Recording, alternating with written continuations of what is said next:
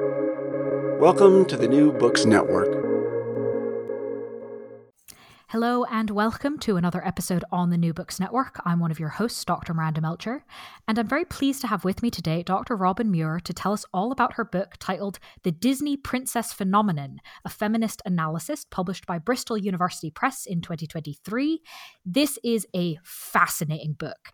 This does a lot of exploratory work to map out the Disney Princess phenomenon and what it's doing over time in a lot of different areas of Disney, and quite a useful critique of the commercial aspects, the cultural aspects, to help us understand what the messages are about Disney princesses, from Disney princesses, why there's some sort of uneven messaging. Anyway, before I get too far into the book, obviously, I'm very pleased that Robyn, you're here to actually tell us all the real expertise from the book, rather than just me fangirling about it. So thank you so much for being here. Thanks so much for having me. Before we dive into the book, obviously I've had to rein myself back in a little bit already. Would you mind introducing yourself to our audience and explaining what brought you to write this book? Yeah, of course. So hi everyone. My name's Robyn Muir, and I'm a lecturer in media and communication in the Department of Sociology at the University of Surrey. I'm also the founder and director of the Disney Culture and Society Research Network, which is an international and interdisciplinary network that brings together Disney scholars from all over the world and across all sorts of disciplines. And I mean, there's a pretty easy answer as to why I wrote this book. And I guess it was the most logical next step for me to do, because in the introduction, I talk about how I've kind of been entrenched in Disney culture for, as long as I remember. I always ask my mum, what was the first film that I watched when I was a child? And she says that it was Snow White and the Seven Dwarfs. My granddad, or I called him my dad. That was the first film that I watched as a young baby. And I have just been entrenched in Disney culture ever since, and specifically Disney princesses. I had the pencil cases, the lunch boxes, the bags, the Disney princess costumes, the shoes, the wands, the tiaras, anything that was princess that I could get my hands on, rather my mum could get her hands on. I had it, and I wanted it. And so I think when I was doing my first degree, which was a politics degree, I'd kind of settled on doing my undergraduate dissertation on something to do with kind of international relations. But then it was 2013 and I went to see Frozen. And I remember sitting in the cinema with my husband. Well, he wasn't my husband at the time. He was my boyfriend, but he's my husband now. Shout out to my husband for all of his amazing support. And I watched this film and I was like, wow, this is just so different from anything that they've done before. And I came out of the cinema and I just was talking out loud, and I said to him, wouldn't it be wild if I did my dissertation on this? And he was like, what? And I said, I could do a dissertation on how the representation of women has changed over time. And he was like, yeah, I guess you could, go for it. And, I went in to my personal tutor the next day and said, hey, I've got this idea, let's do it. And she was like, yeah, let's do it. Other people were not as encouraging as that. Some people were kind of like, that's not political, and that's not, a rigorous area of study, or, it's just a film, it's just a kids' film, so it doesn't matter, what's political about that. And so I think one of the reasons that I wrote this book is because from that undergraduate dissertation, I went on to complete a PhD on the Disney princesses, and this book is based on that PhD. But I feel wrote that book for people like me, the people who have been told your research is not political enough, or your research is not this enough or that enough, when actually it is. And I'm really lucky that I work at an amazing institution that really champions my research, and I'll forever be grateful to Surrey and my department for championing me in this way. But I know that not everybody is as lucky as that sometimes. So I wrote this book to provide an updated foundational explanation of the princesses and how I term them as the phenomenon. But I also wrote the book to show just how important doing research like this is and what it can mean, not just to us as academics, but also to consumers, to audience members, because I wanted that book to be as accessible as possible so that anybody can read it. So yeah, that's why I wrote the book. Thank you for taking us through that. I'm really pleased that you talked about that kind of idea of like what counts as political enough and how do we assess that, because it's one of the points you make early on in the book, and I think it's an incredibly powerful one. So kind of on that topic, going a bit deeper into it, in the book you say, quote, "The princesses are the political." Can you take us through this? Yeah, of course. So the princesses are the political is based on the personal is the political, which is a second wave feminist term that is kind of trying to centre women's experiences as political ones. As we know, the private and the public sphere are still to this day kept quite separate. And, you know, matters of the private sphere are for the privacy of the home and therefore shouldn't enter into the public sphere. But actually, that's not the case, as many feminist scholars have shown, and especially as feminism has grown to be more intersectional, because that was also a really big issue with earlier feminism. They were not very diverse when it actually came to women and supporting women. It was a particular type of privileged women that were being supported. And I think that's really important to acknowledge. So I think the reason why I wanted to make this statement that the princesses are the political is because the things that we watch and engage with growing up do contribute to shape who we are as a person and what our beliefs are, what our opinions are, the things that we learn, the things that we see about ourselves and the things that we see about other people. And all of that is political because it has a significant impact then on how groups of people are treated in society. So for me, the princesses of the political was all about reframing the study of Disney princesses and, you know, wider kind of children's media, but also women's media as well, of this is an important area of research to engage with and analyse and talk about, because this is contributing to the shaping of gender, to the shaping of identity. And many people have said, you know, oh, it's just a children's film, so we don't need to worry about it. But actually, I think we do. And it's not necessarily just worry about it. We just need to engage with it, and we need to use it as a platform so that we can have really important discussions about representation and diversity and gender and ethnicity and disability. And also, you know, even just things like relationships and friendships and how people treat one another. Films can be used as a way to make a platform for those important discussions. And that is kind of bringing that private sphere element into the public sphere where it firmly belongs. Very important, I think, intervention there. So I'm glad you started the book with it and we've started our discussion with it as well. Thinking about ensuring that we can bring these films into conversation, it's obviously because it has not been something that we've necessarily had conversations about as much before, kind of figuring out how to think about these films in a more critical, in a more analytical way is a question in and of itself. So would you mind introducing us to your film analysis framework a little bit, as you've answered this question, you figured this out. So could you tell us a little bit about maybe sort of ways of thinking about these films?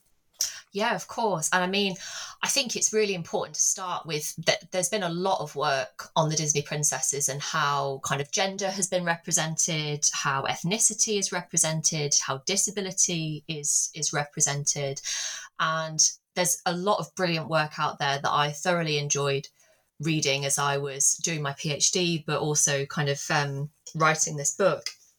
But something that I felt that I needed, I'm one of those people, I really like a system. I like a system that says this is how you can try and approach something, but I want it to be transferable, and I want it to be easy to use and easily kind of adapted to anything that you want to look at. And that's why I ended up creating my film analysis framework, because what it does is it allows you to look at any medium. I mean, it could be Disney princesses, but it could be something from Star Wars or Marvel, or even outside the Disney company. You could use this to look at any kind of media franchise or any kind of media if you want to look at representation. And I like to think that it can also be adapted so that, you know, in my case, I was looking at femininity, but that's not the only thing that this, you know, you can switch out some words and all of a sudden you are looking at masculinity, or you're looking at disability, or you are looking at class. Because I wanted to make it easy and transferable and adaptable so that there is, if people want it, there's a structure out there that will help them to kind of look at how something has changed over time. So for me, I was explicitly looking at femininity. And I think one of the most important things to note is that this was very much kind of inspired by, you know, methodological work that's already been done in popular culture, in media and communication, and especially in feminist media studies. So this is kind of like an amalgamation of all of these different kind of fields and just put into kind of like a bit of a table, almost frameworks to help people, you know, work through it.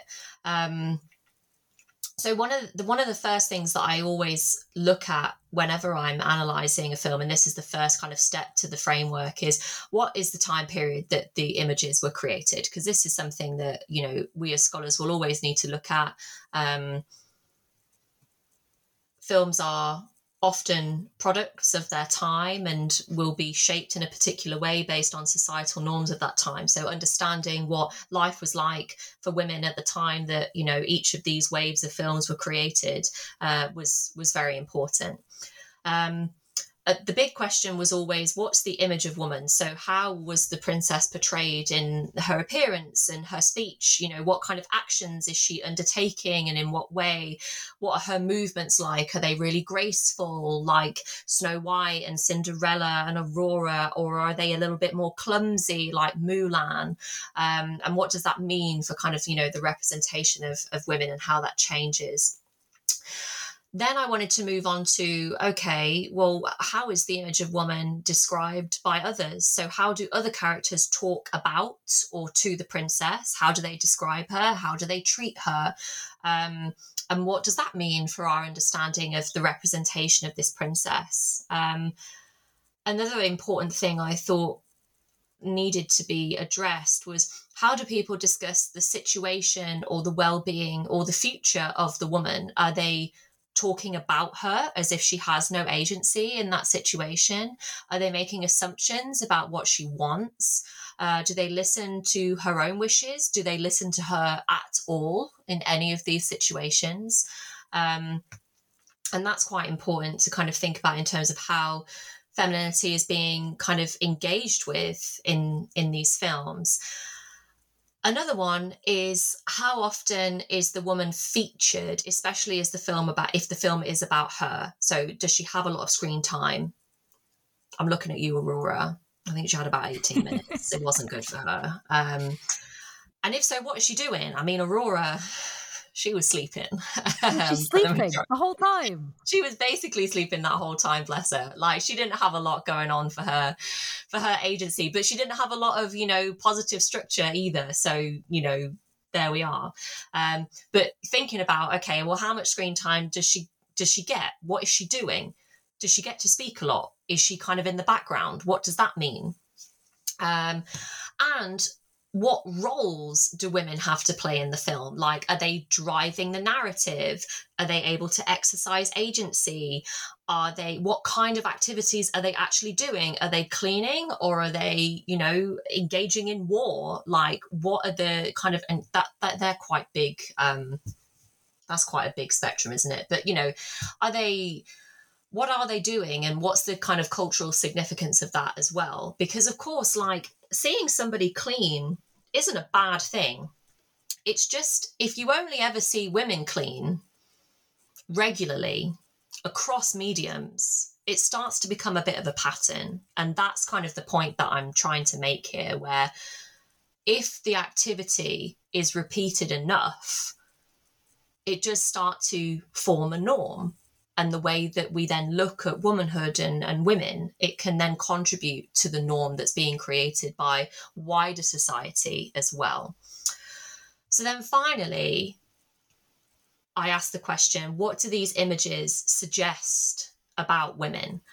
So what are the wider kind of cultural implications of portraying women in this way? And I think that's where the pattern thing really comes in, because again, like, seeing a woman in a relationship is nice. Like, lots of women are in relationships. I am in a relationship. I am also a feminist. Those two things are not mutually exclusive. But a big difference for the Disney princesses is that so often we see them enter the relationship and then their story just ends as though that's kind of like the happy ending, and then we're done. That's it. Like, we don't know if Belle got her great adventure in the Great Wide Somewhere. We don't know if she did that. We don't know whether Ariel found out about the fire or not. We don't know, because the film just ends with their relationship. And again, when those patterns are created, they are contributing to these wider commentaries and constructions of femininity. So thinking about what those implications are, and the film framework is designed so that anyone can use it, and it doesn't matter what context they're trying to use it in. It might be that, you're a student and you want to analyze some films for your dissertation. You can use that framework to help you to analyze it. It might be that you're a scholar and you want to start to write a journal article on the representation in a particular film, and again, you can use that to conduct a textual analysis. It might be that you're a parent or a caregiver or a family member, and you want a new way to critically engage with the media that you and your children are watching together, but you don't quite know necessarily where to start. And these are some of the questions that you can kind of ask yourself as you're watching. It might be that you're a fan and you want to engage in a critical way. And again, these are questions that you can ask yourself. So that is kind of the film analysis framework. In terms of how you use it, I mean, for me, with the Disney princess films, I watched them chronologically because I was looking at the cultural history of each film. But that did also allow me to map out what changes took place within each film. So I took extensive notes between each films, making down quotes and identifying particular movements or the way that a princess would be treated. And then once I kind of identified what those different kind of characteristics were from each of those kinds of notes, I started to notice patterns, which allowed me to basically cluster the princesses into waves. So, and I know that you might want to ask me a little bit about that, so I'm going to stop there. Fair enough. No, thank you for taking us through the framework. I think it is really helpful to have a system for this sort of thing. And having read it, very much agree that it does have these multiple possible users, right? There's the academic one, but there is really the idea of kind of, hang on, what films do I maybe want to show the child that I'm caring for? Or if I'm an adult revisiting my childhood sort of films, how can I think about them as an adult? There's a lot of different ways to use this. So thank you for taking us through that. But yes, I am going to ask you about the waves. So you do, after doing all of this analysis, you split the Disney princess films into 5 waves. That's obviously methodologically always really tricky, right? How do you decide where a wave stops and starts? Could you take us through a bit of your thinking on that? Yeah, of course. So for me, it was about the shared characteristics. So once I'd done the textual analysis using the film framework, I started to identify patterns where princesses shared particular kind of characteristics. And I know that we're kind of going to talk about the waves in a little bit more depth, but in terms of clustering them, you started to see similar characteristics. So the first wave consists of Snow White and Cinderella and Aurora. So that's kind of like a 1937 to 1959 timeline. And they shared characteristics of being domestic, being passive, being kind of victims, and desiring a romantic relationship. And they were characteristics that were regularly repeated throughout each of those princess films. With the second wave, this was actually a really interesting one, because there is an anomaly in the second wave, and it's that of Eilonwy of the Black Cauldron, who actually, because there is a difference between the Disney princess phenomenon, which is what I call them, versus the Disney princess franchise, which is the franchise that Disney have created. And Eilonwy of the Black Cauldron is not in the Disney princess franchise, but she is in the phenomenon because she is a princess. And one of the things that I wanted to do with my book is explore these forgotten princesses. Obviously, I can't say exactly why they've not been included in the franchise because I'm not privy to that information, but it was certainly interesting as the research went on that the excluded princesses do share some interesting qualities, and it's interesting that they weren't included. And there are many reasons as to why that might be, which I do kind of talk about in my book. So Eilonwy was an anomaly because whilst she did share the second wave characteristics, so she was assertive and she was quite rebellious and brave. And to an extent, her dreams kind of were lost in Happily Ever After a little bit. The film ends with her and Taran kind of walking off into the sunset, holding hands together. We have no idea where she's going after this, presumably off somewhere with Taran. But she also demonstrates leadership. And so she kind of had elements of the first wave, elements of the third wave, and elements of the second. So she was kind of an anomaly in that instance, but she had the majority of her characteristics remained in the second with Ariel and Belle and Jasmine. So these women were very assertive and they knew what they wanted, and they would do what it took to get it to an extent. They were quite rebellious and brave, but it would always seem that when a romantic relationship was introduced, all of a sudden those previous dreams were kind of lost in that happily ever after. So Ariel wants to explore the human world, and it's not until Eric that she kind of gets the kind of springboard to get in to do it, but she has to give up her voice in order to do so. So she doesn't really get to ask the questions that she wanted to ask.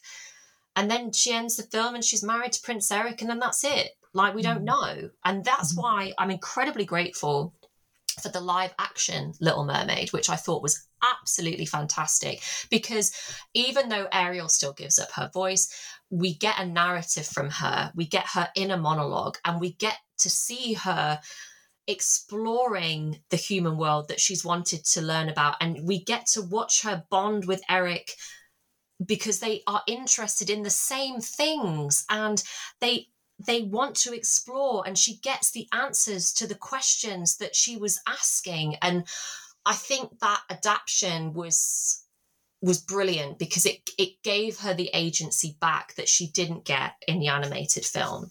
So that's kind of the second wave there. Now, the third wave consists of Pocahontas and Mulan and a potentially more unknown princess called Kida. Fun fact, I named my dog after Kida because she's one of my absolute favourite princesses. Kida is from a film called Atlantis, The Lost Empire. And if you haven't seen it and you're a Disney fan, I would absolutely recommend. So these women are also assertive. They communicate, they negotiate, they're leaders, and they do desire romantic relationships. And there's an interesting kind of way that that's negotiated with the third wave, because these women are not messing around. Like, they are driving their own narrative. They are sorting out problems that are facing them, and they just get straight into it. They're not relying on anyone, not that it's bad to rely on people, but they are working with teams. They are working individually. They are getting things done. No messing around. The interesting change with the active leaders, that's what the third wave are called, in comparison to the second wave, who were kind of like the lost dreamers, is that at the end, when the romantic relationship is presented to them, they kind of have to make a choice apart from Kida. So Pocahontas, she has to choose between going to England with John Smith, which is historically inaccurate and completely romanticizes colonialism.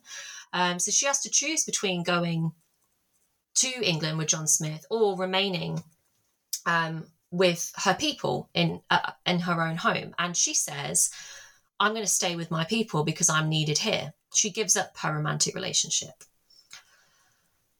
Mulan, in the same way, gets offered a leadership position at the end after she saves China, because she literally saves China single-handedly because she's amazing.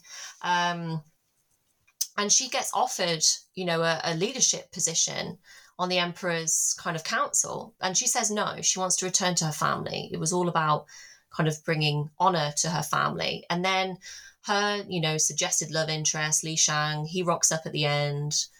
Grandma Fa's like, stay forever. It's obviously implied that a romantic relationship is going to ensue. And again, you've kind of just got these choices here that both of these women are making. Pocahontas chooses leadership, so she can't have the relationship. Mulan chooses to stay at home with her family where a future relationship is implied, because that's, another way that she can kind of bring honor to her family other than literally saving China. And she doesn't go for the leadership position. So the way that that's being navigated is very much giving that women can't have it all narrative. And then there's Kida, because Kida becomes the Queen of Atlantis at the end of her film. I'm sorry, that's a really big spoiler for anyone that was planning on watching this. But Kida becomes the leader at the end of her film. And it's beautiful because at no point is this choice presented to her. Like, the choice is actually presented to Milo, who is her kind of her man love interest. And it's Milo that has to choose. He has to choose between returning to America, a hero having discovered the lost empire of Atlantis, or staying with the love of his life. And he chooses to stay. The option isn't even on the table for Kida. Kida, it's assumed, of course, Kida is, going to be Queen of Atlantis and is going to lead. There's no way that she's going to be doing anything else. And I found that very refreshing. But interestingly, Kida is not in the Disney Princess franchise. So that's kind of the third wave. Then we kind of move into the fourth wave. And again, they're shared characteristics. So this is Tiana and Rapunzel. They're both assertive. They're both very determined. They each have a dream. Tiana wants to open her restaurant. Rapunzel wants to leave her tower and see the floating lights. There is still that introduction of a relationship. And that actually then kind of builds into this kind of self-sacrificing nature, which is why I ended up calling them the sacrificing dreamers, because they did have a specific dream and they used their assertive nature and their determination to try and achieve it. But then they also knowingly sacrificed their dream for their desire of a romantic relationship. So Tiana gives up her human body, her dream of opening a restaurant, so she can remain a frog with Naveen. Rapunzel gives up her freedom to save Flynn Rider's life. There is some nuance there. I totally get it. Like, if someone was stabbed in front of me, I know that we'd all be in a similar position, but it's annoying that the narrative had to kind of be made in that way. And I kind of get into that a little bit more in the book. It is more complex than how I'm discussing it more briefly now. So in this sense, both women are rewarded for their sacrifice with their newly desired romantic relationship and their dream. But it's just that the woman had to sacrifice her original dream so that she could achieve it. So this kind of wave very much suggested that the princesses kind of had to change their priorities after a love interest arrived, actively make a choice to sacrifice their dream for their love interest, rather than just kind of forget it like the second wave princesses. And then finally, we have the fifth wave, who I call the innovative leaders. And this is Merida and Anna and Elsa and Moana. Now, they also share qualities of assertiveness and leadership in the same way as many previous waves. But they introduce something new. They introduce female support. And this was really a big change for the Disney princesses, because many times these Disney princesses don't have mothers, they have evil stepmothers, or they don't necessarily have any friends at all. I'm looking at you, Cinderella, bless you. I mean, she had animal friends, but, you know, no actual human friends. Not quite the same thing. So this idea of introducing kind of platonic female relationships was really important, because it showed a shift about how they went about things. And there's also a real lack of romantic relationships in this wave. Merida literally turns her mum into a bear so that she doesn't have to go through with an arranged marriage. Like, that is how desperate she is. Elsa, not even interested. It doesn't even get mentioned. Anna, of course, starts out with the gross Hans, who we all hate because he's the worst. And then ends up in the most kind of positive representation of a heterosexual relationship that I've ever seen in a Disney princess film, with Kristoff, who is the best. We love Kristoff. We hate Hans. He's the worst. And then Moana, again, like Elsa, it's not even mentioned. It's just not even relevant. And again, it kind of goes back to some complexity. And I recently spoken to a few news outlets to talk about the more recent Snow White live action adaptation that's coming out in 2024. And some of Rachel Zegler's comments and Gal Gadot's comments about how there isn't a prince and Snow White's not going to be rescued by the prince and there isn't really a romance. And some people are kind of, not very happy about that. And I think I don't think it's that people are saying we don't want romance at all. That's not true. Everyone, most people like a good romance. One of my favourite film genres is a rom-com. I love a rom-com. Give me Legally Blonde. Like, love it. Absolutely love it. But I just don't need it all the time. So, like, it's nice and almost refreshing when there's a film that doesn't involve romance. And I think that's kind of the point that I'm making with the fifth wave there, because these changes and the nuance that we're starting to see as these waves kind of go, I think really kind of show the complexity of being a woman and what that means, because we are all different, and that's good. And I think being able to show that on screen is really important. Absolutely. No, thank you for taking us through those categories and helping us understand the differences between the sets of princesses. I'm curious, especially, or at least as a start, between the first and second wave, because in a lot of ways they're quite similar. Mm-hmm. But some of what was happening in society at the same time was similar, but some of it was kind of changing as we got more waves of feminism. So kind of, to what extent do we see similarities between the first and second wave? In what aspects can we look to what's happening in wider society to explain those continuities, or is there something else going on here when looking at those two in comparison? Yeah, so I think the first thing that I'll say is I use the term waves very deliberately because, as you'll have heard, as I've kind of been talking through all of these different waves, some of the similar ones, relationships, assertiveness, leadership, they do pop up across. And that's why I wanted to choose the term waves, because it's kind of representing how it's not just a complete linear change where something's going continually up and up and up and up. They move back and forward. And I think with the first wave and the second wave, I mean, they share this idea of the romantic relationship. I think that's the real big thing between them. Because Snow White and Cinderella and Aurora, they didn't have a lot of agency at the time. And we kind of saw in the cultural history of kind of what was happening at that time, this was a time of war where women were being asked, and the cultural history that I discuss in my book is American cultural history. So I'm explicitly talking about America here. And I would like to say I'm not a historian by any means, but when we're looking at kind of what women were being asked to do at that time, which was, right, okay, step in. The men are going to war. You've got to step in at home. Let's go.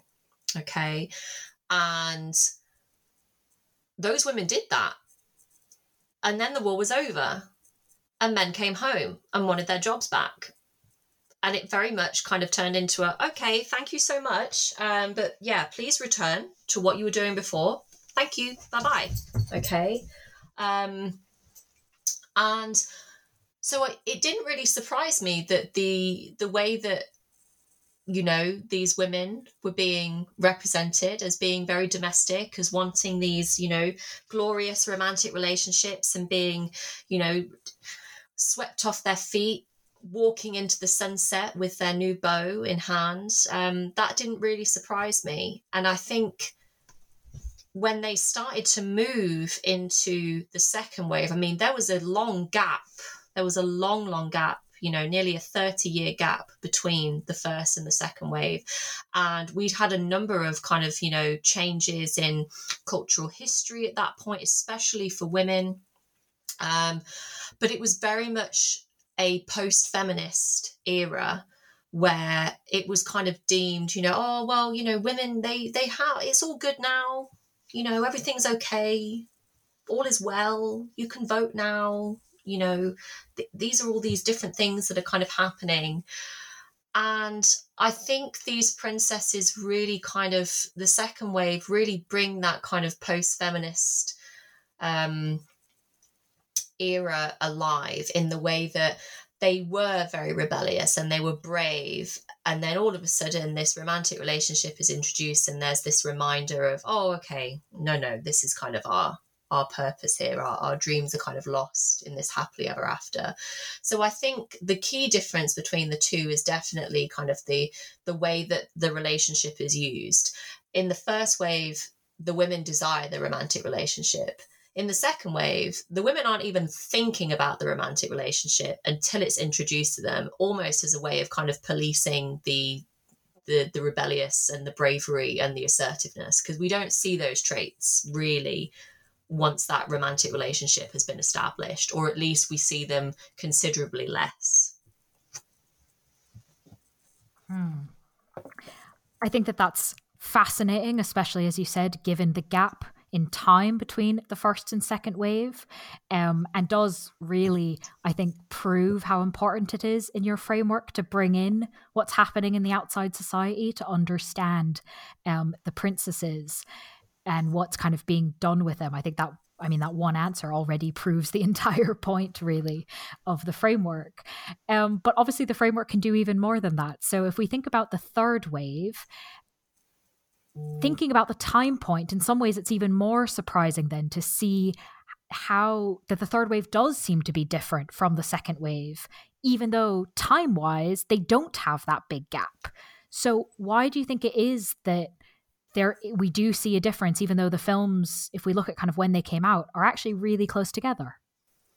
Yeah, thank you. That's such an interesting question because, yeah, you're absolutely right. And it's something that I point out in my book. Like when I actually get to the third wave, I think I say something like, not really a lot of, not really much had changed because, they were created in such short kind of successions.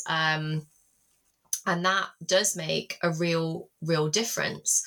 So I think in terms of kind of the key differences, there was a little bit more kind of representation in the public sphere. There was some more legislation that enabled more kind of like women's rights. Excuse me, I'm going to sneeze. Oh no, it's passed. And so I think one of the big differences will have been how Disney wanted to approach the princesses moving forward. And it can also depend on this, who has seats at the table, right? So I'm not privy to the decisions that they made and why they made the decisions that they did. But I think consumers do have a lot of power in terms of demonstrating what they want, because businesses do have to listen to that if they want to continue to make money. And I think Pocahontas and Mulan and Kida were interesting examples of that because there is some complexity here. Pocahontas was the first Native American princess, and the film itself is incredibly problematic. It completely romanticizes colonialism. It whitewashes history. It portrays English colonialism as merely a misunderstanding and two different cultures not getting on. And that is not what happened in any way, shape or form. And there are issues with that. And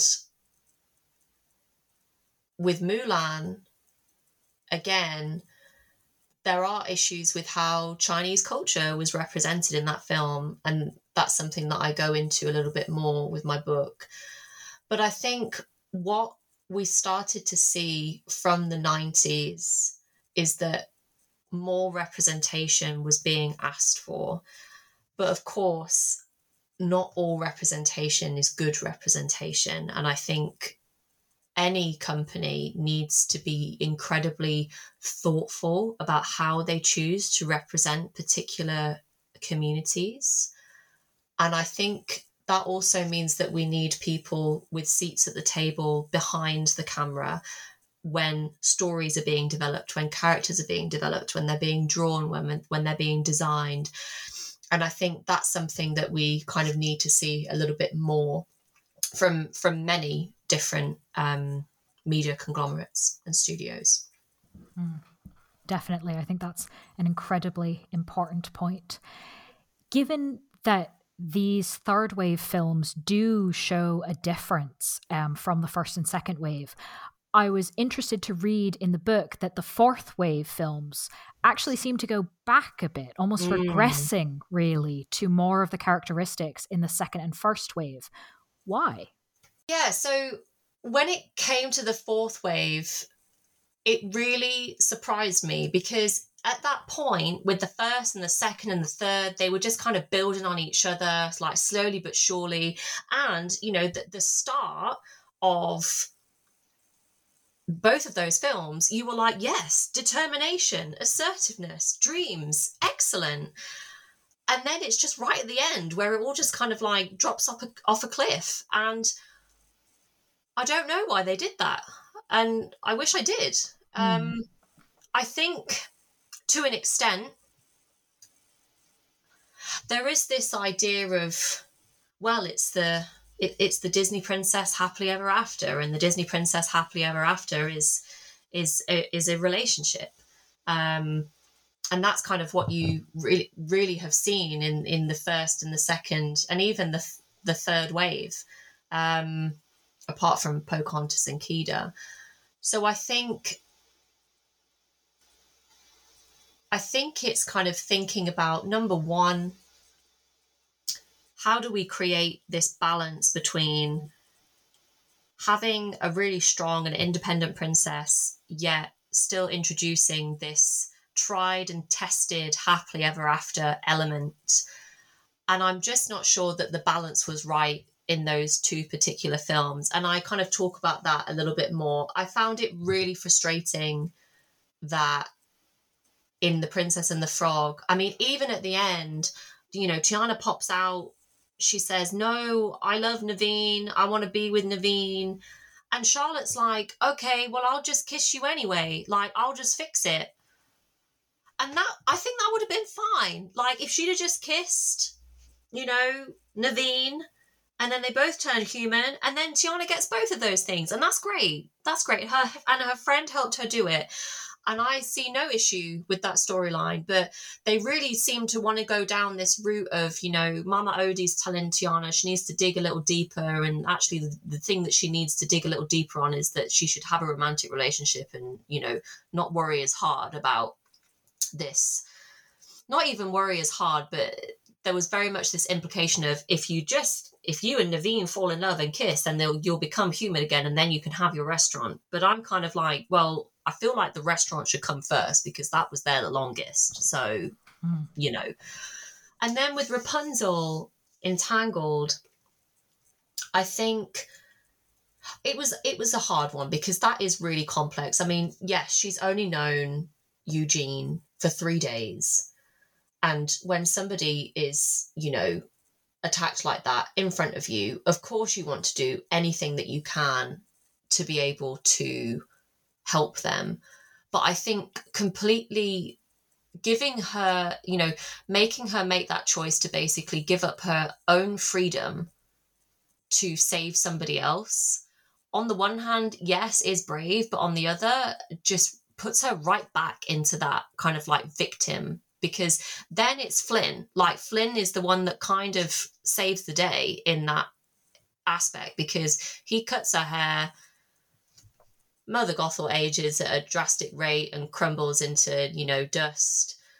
And then, you know, he kind of sacrifices himself in that sense. So it's very complex in terms of how they kind of approached it, but it always kind of resulted in Rapunzel either not getting what she wanted or being in this kind of victimhood that she couldn't really escape from. And luckily, it was slightly redeemed by Rapunzel then being able to save Eugene with her powers. But I think a different ending could have potentially continued that wave on an upward trajectory rather than at such a regression. Yeah, that makes a lot of sense. Given that regression then, it seems perhaps even more surprising than you described going in and watching Frozen and going, hang on, this is not like other films. That the fifth wave princesses, Merida, Moana, Elsa and Anna in Frozen, are really quite different than the regressive fourth wave ones, but also different from the third wave. I mean, there's more complexity there. There's just kind of a bunch of extra pieces going on with these fifth wave princesses. Why do you think kind of it feels like they did different things, but also more things in a way? Why do you think that is? I think there started to be, again, another shift in culture and in what was happening to women. I mean, you know, a Me Too movement, highlighting more women's issues. And I think that definitely contributed, because there were a lot of women that worked on these particular projects of the fifth wave. And I also think, you know, that kind of goes back to my, you know, when more people of different backgrounds and from different communities have seats at the table, I think you just get so much better storytelling. And I think the fifth wave really represents that. because this was a really powerful wave in terms of the way that they approached that female support, the way that they removed the aspects of the romantic relationships. So I think it was kind of a combination of, you know, these cultural changes that have been happening and what audiences are wanting, but also who is having these kinds of seats at the table to be able to make those changes. Mm-hmm. I'd love to think about something you mentioned right at the beginning of the interview, and I think is an incredibly important point, and I'm really glad that your book deals with it, because of course it's one thing to analyze the films themselves, right? And think about the messages that anyone watching them, particularly children, have at home if they're watching on TV, at the cinema. But of course, that's not the only environment where these films are imparting messages to children. And you mentioned right at the beginning the pencil cases, the backpacks, the lunch boxes, where these are ways that children especially can engage with particular princesses, quite literally, like all day, every day. Which is obviously really impactful. So I appreciated in the book that you look at things like merchandise. Which princesses and waves are the most dominant when we think about it through that lens of the most available things for a child to take home? Yeah, thank you. Another great question. I think, so this is where it gets a little bit interesting, and this is where the differences between the Disney Princess phenomenon versus the Disney Princess franchise become interesting. Because actually, if we are looking at it from a waves perspective, so from a Disney Princess phenomenon perspective, the fifth wave is the one that dominates the share of the merchandise. Then it's the first wave, then it's the second wave, and then it's the fourth wave, and then it's the third wave, who are the least marketed. However, a big thing to remember about the fifth wave is that 2 out of 4 of those princesses are Anna and Elsa, who are not officially part of the Disney Princess franchise because they haven't received kind of like a big coronation. Disney are starting to tease it, but there's nothing kind of official that's been announced yet. So actually, if we look at the Disney Princess franchise products, as soon as we remove kind of like the likes of your Anna and Elsa, it's actually the only reason why those fifth wave princesses are so popular is because of Anna and Elsa. As soon as they're removed, it's the first and second wave princesses that become the most popular and the most kind of merchandised. And I think there are a couple of reasons why that might be.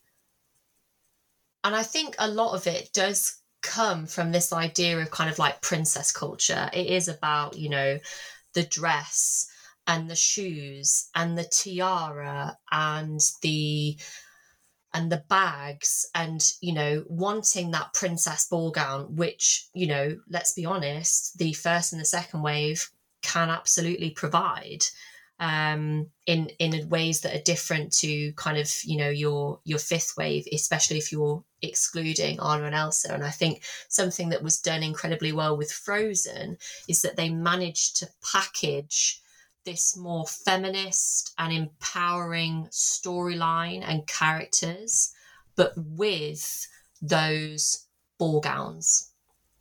Because let's be honest, like, I'm a feminist, okay? I would love a ball gown, and that does not make me any less feminist, okay? And I think this is slightly off topic, but I think we're starting to kind of see this come around a lot more, especially when I'm thinking about the Barbie movie and how femininity was represented and how they never created this, you can't be a feminist and love pink or do all of these kinds of things. And I think for so long in princess culture, because they get such a bad rap and it's, oh God, it's pink this and it's pink that and it's dresses and ball gowns and so on and so forth. And don't get me wrong, yeah, there are totally activities that are not appropriate for a ball gown. Understood. totally get that. That's why I really liked Frozen 2, because Anna and Elsa both got weather and activity appropriate outfits to go on their quest. However, you can still have a ball gown and still be a queen and still be a leader and still be assertive. And those things aren't mutually exclusive. And I think that packaging of those two things were done incredibly well with Anna and Elsa. Yeah, no, I absolutely agree. And that's a really interesting, we talked earlier about kind of trying to balance between the different things, and some of the earlier films didn't quite achieve that. And it's interesting to see it in this case where they did. The other aspect, beyond merchandise, the kind of the ability to take home the princesses, is of course being able to go visit the princesses, to be able to see them theoretically in real life at, for example, Disney theme parks, where there's all manner of princess things, including literally actresses dressed up as the princesses who interact as them. So when you looked at the visibility and the promotion that the different princesses got within the theme parks, what did you find in terms of which princesses and waves were the most, I suppose, available, the most visible? And why do you think this is? So I think it depends on which park you go to. So I was at Walt Disney World, where you can basically meet every single princess apart from Ailonwi and Kida. Moana was a bit hit and miss, but the time that I went, I was able to meet her. And I know that obviously since COVID, this has become a little bit more complex. I know that, for example, there are still a few princesses that aren't back in the parks yet. But at the time that I went, it was pre-COVID-19. So I was able to kind of meet all of them. I would say, so all of them are available. It was just interesting to see where they were available. So, for example, Cinderella and Tiana and Rapunzel, they all got their own Princess Fairy Tale Hall, along with Elena of Avalor, who's a princess from the Disney Channel. Whereas Belle and Jasmine and Aurora and Snow White, you could meet at Epcot. Moana, you could meet at a specific event. Ariel, you could meet in the Magic Kingdom.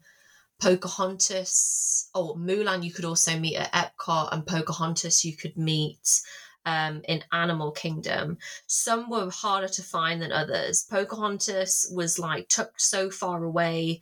She used to have her own meet and greet spot, and now I don't really know what they're doing with her now, because I don't think she's meeting yet. I'm not sure. But at the time, they tucked her so far away that like you wouldn't even know where to look for her unless you were actively searching for her. Whereas the others, like, it's quite in your face, like where they are. So like, you know, when there's a princess there. So I felt that was quite interesting. And I think, in terms of, though, when you're actually engaging with them, the actual biggest kind of common characteristic that I found was that of female support, which was really nice. And Pocahontas and Mulan both talked about female support, which I just found really refreshing. So it was nice to see how characters, ultimately, they do have to stay true to the character because that's the film. But it was nice to see that there are also ways that you can kind of build in some kind of future, characteristics. Absolutely. I found that fascinating to think about, like the placement, where are the princesses in the park and how easy is it to find them? And that really does reveal quite a lot. So one further question, I suppose, I guess the flip side of it, right? The idea of which princesses get the most visibility and promotion. Obviously, what about the ones that get the least? So when you did this analysis, looking at the princesses that get the least support, kind of why do you think it's those princesses, and what does this tell us about sort of which versions of femininity are being promoted over others? So the ones that seem to have the most coverage are kind of the first wave and the second wave, the fourth wave and the fifth wave, especially when it comes to kind of like Anna and Elsa. I think the princesses that receive the least, obviously Ailonwi and Kida get nothing. Like, they're just not, there's no merchandise. They're not in the parks. I think sometimes you can meet Kida on like special occasions, but that's it. It's my dream to meet her at the parks. But there's nothing there. Sometimes, and again, I'm not privy to this information. I don't work for the Walt Disney Company. I don't represent their, strategy in any way. I think there are a couple of inferences that we can make. Number one, Black Cauldron and Atlantis, The Lost Empire weren't the most popular films that they've made. So if they weren't popular as films, would they be popular as princesses? If that doesn't work, I guess they're not in the franchise, So there's that element there.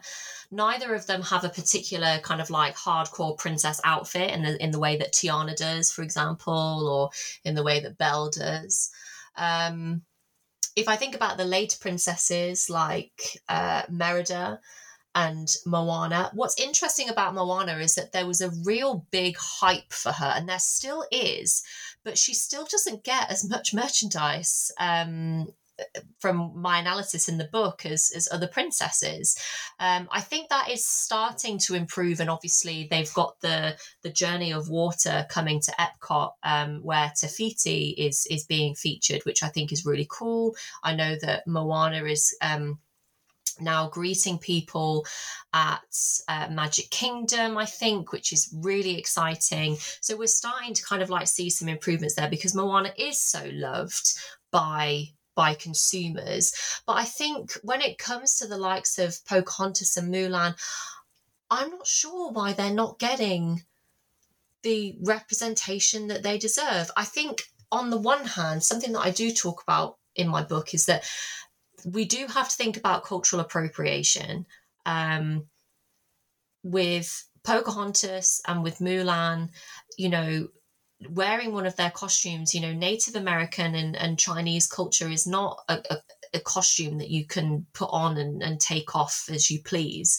There needs to be, understanding about, where these cultures came from, especially in the more problematic elements of the film.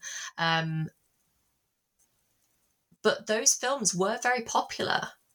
They did well at box office, and they're very strong women. And whenever I talk to people, about, whenever I am talking to Disney fans, like, so many people will say, oh my gosh, I love Pocahontas, I love Mulan, I love Kida.